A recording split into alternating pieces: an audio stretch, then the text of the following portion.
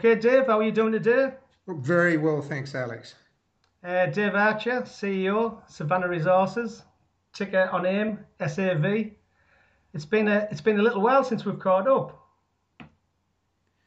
Absolutely, but we've been busy, and as you can see from our announcement, we've been very active, particularly here in Europe on the lithium front. Definitely, just before we touch on about today's news, can I just backtrack because I haven't spoke to you since I think it was back end of February. I'm just your RNSs. You're drilling underway in Oman. Yep, and we're drilling as we speak on the Arja mine, and that's been going pretty well. We have a new set of drilling contractors. They've been performing very sort of satisfactorily, and we're very sort of pleased with the progress that we've been seeing there. The one that stands out for me is the connection with the Rio Tinto, the joint venture updates you put out in March, just for listeners that were not up to speed with the company. Yeah, sure. Well, we announced a joint venture with Rio Tinto last year around the combination of our Jangamo and Rio Tinto's Matamba and Dongane projects on the coast of Mozambique, just north of Maputo. Rio's work there has defined a world-class series of deposits of heavy minerals along the coast, and that transaction is subject to the approval of the Mozambican government. We've been sort of seeking that approval very actively over the last few months, and sort of moving forward satisfactorily towards what we hope will be a satisfactory outcome over the next little while. So that's been our major sort of point of focus. Once that approval is through, we'll be getting onto the ground, doing some further evaluation work, but more importantly, moving on to framing up, undertaking and completing a scoping study, which will help sort of define the major parameters around a potential mine development. We're very excited about that. As I said, these are world-class deposits, and we feel very honoured to be able to evaluate those in combination with the joint venture with the global major Rio Tinto. It's definitely a well-renowned name. Like I said, we spoke the last couple of months ago, so we can kick off by saying the company. You're busy since with the acquisitions of two lithium licenses in Finland, and this also adds to the current portfolio of the copper and gold assets in Oman and heavy minerals sand project in Mozambique. You're just unbelievably busy, and you're under the radar. It's amazing. Yeah, well, I think what we've really done is develop a relatively sort of deep portfolio of projects to fill out our project pipeline. So we obviously have the Oman copper, which we hope to have in production late in calendar 2017. A bit further back, we've got the mineral sands. We'll be undertaking scoping studies there. That would probably be the second cab off the production rank. And then on the more greenfields grassroots side, we have the lithium projects in Finland. So we think all of those projects sort of sit comfortably together and provide us with a logical set of projects for sequential development over the next 10 years. This move into Finland marks a significant development for Savannah. Can you give us a little more information on the projects you required? Well, it's a bit colder up there than it is in Oman, so I'm not quite sure that I'm looking forward to that. But yeah, they're located in Finland. The good Yeah. news is that that really is an excellent jurisdiction. They've got a very well-developed mining code there. It's a great country to do business in, and the projects that we've identified in Finland are probably some of the best lithium projects in Scandinavia that are available at the moment. We've been sort of reviewing these opportunities now for a couple of months, and have ranked a sort of series of opportunities in Finland, and these were the two that came up as the best opportunities for us. They cover an area of about 159 square kilometres, and they're something of the order of 117 individual occurrences of these pegmatite complexes.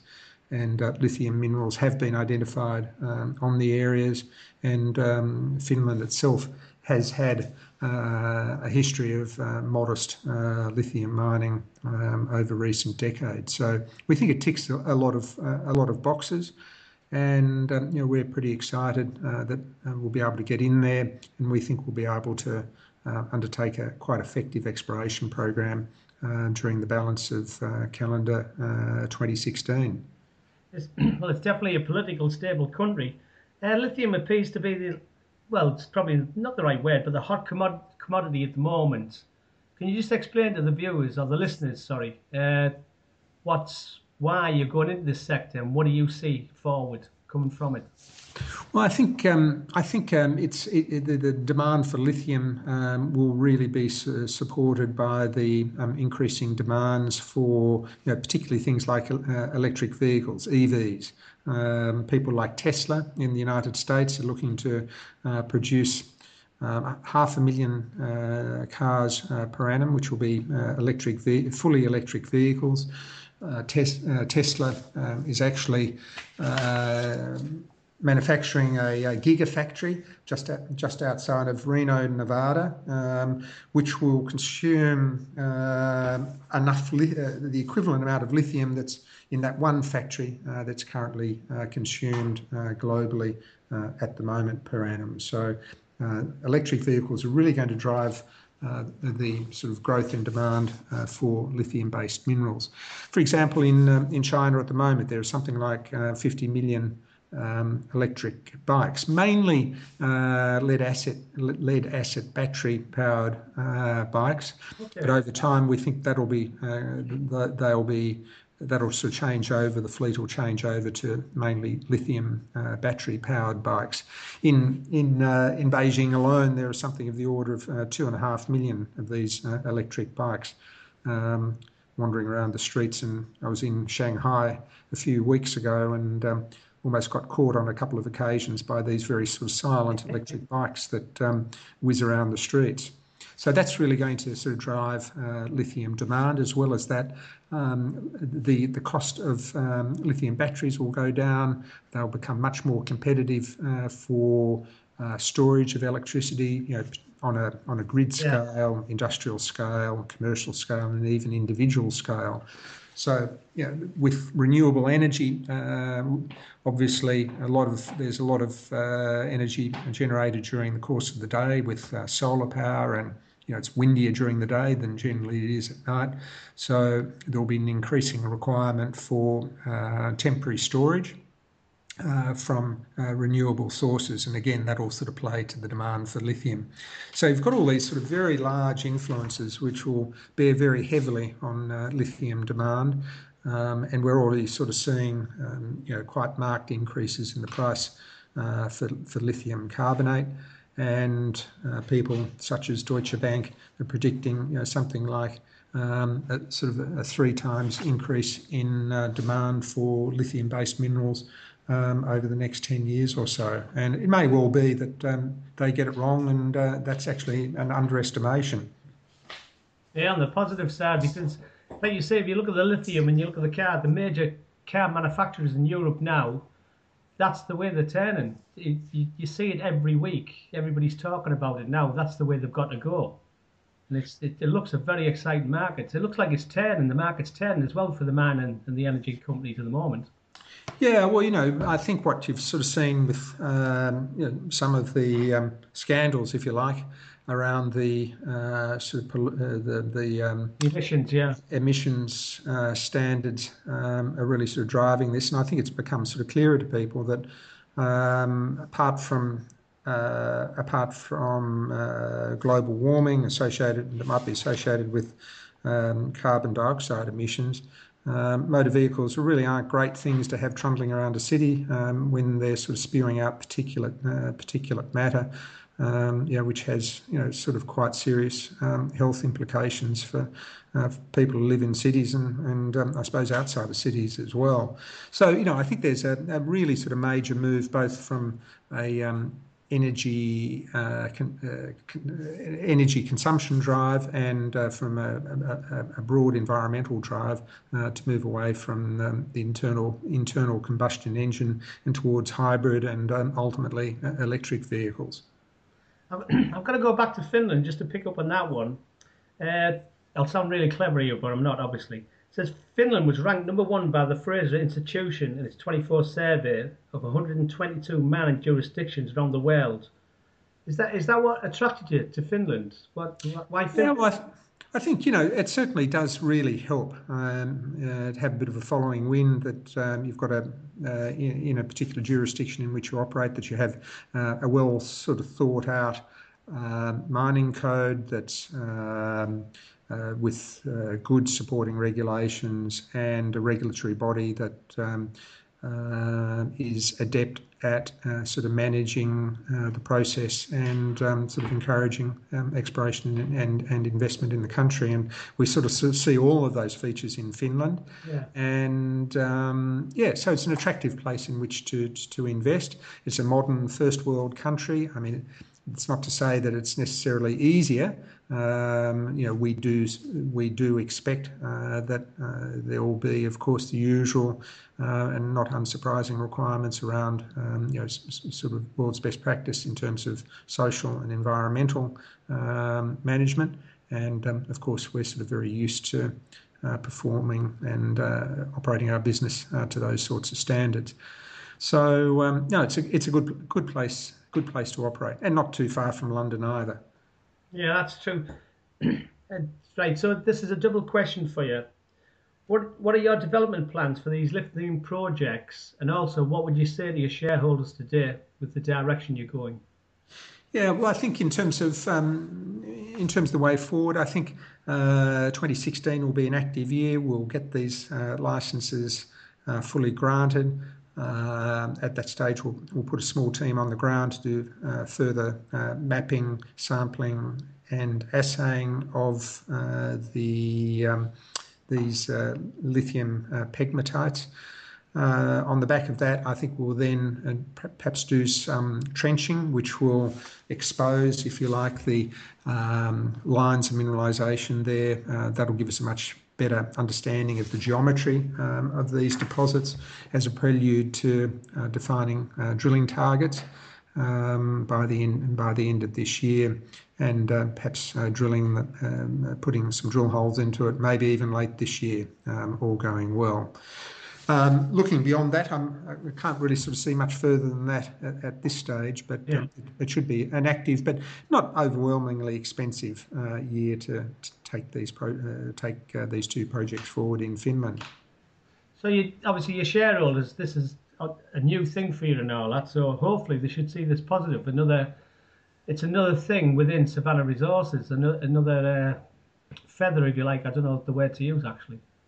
Well, it certainly fills out our project pipeline, and really, I sort of see copper and lithium being opposite sides of the same coin, if you like. Yeah. Copper will be sort of very vital in terms of the reconfiguring of global electrical or the global grid. From an energy generation point of view, and on the consumption side, lithium will be sort of the key metal on the energy consumption side because of its attractive operational characteristics in batteries. So, opposite sides of the same coin. Yeah, definitely. I'll just put one more to you because I know you're a busy guy. How does the planned development of these projects go with your interest in Oman and Mozambique? What would you say to that, please? Yeah, no, we think that they sort of sequence in rather well. Obviously, our principal focus is driving forward towards copper production in Oman in late 2017, and we don't sort of see our lithium initiative in any way sort of getting in the way of that. Next cab off the rank will be the mineral sands in Mozambique, and we'll be working, very vigorously post government approval to take that forward into a scoping study, and take. And then on the Finland side, it'll be relatively light touch, low expenditure exploration activities during the balance of 2016, which will hopefully provide our shareholders with a much better understanding as to the extensiveness of the lithium mineralisation there in those two tenements. So all of these projects are not work well together. They're not mutually inconsistent, and it's a project load that will be well able to handle, both in terms of people and money. And remembering that we are very well supported by the Al Marjan Group, who came in as a major 29% shareholder earlier this year with an investment of £1.7 million. So we've got really a very top-class register of very able shareholders with the ability and intention to follow their money. Sticky shareholders as well, may I add, and that's the success, I think, to any company, willing to hold and take the company forward. Exactly. So, something like somewhere between 40 and 50% of our register will not see the light of day. It's like I say, it was a pleasure talking to you the last time, and thanks very much for taking the time out today to talk to us on your announcement and news. And Dave, please keep in touch. Okay. Well, thanks, Alex, and much appreciated. No, absolute pleasure. Thank you. Thanks very much.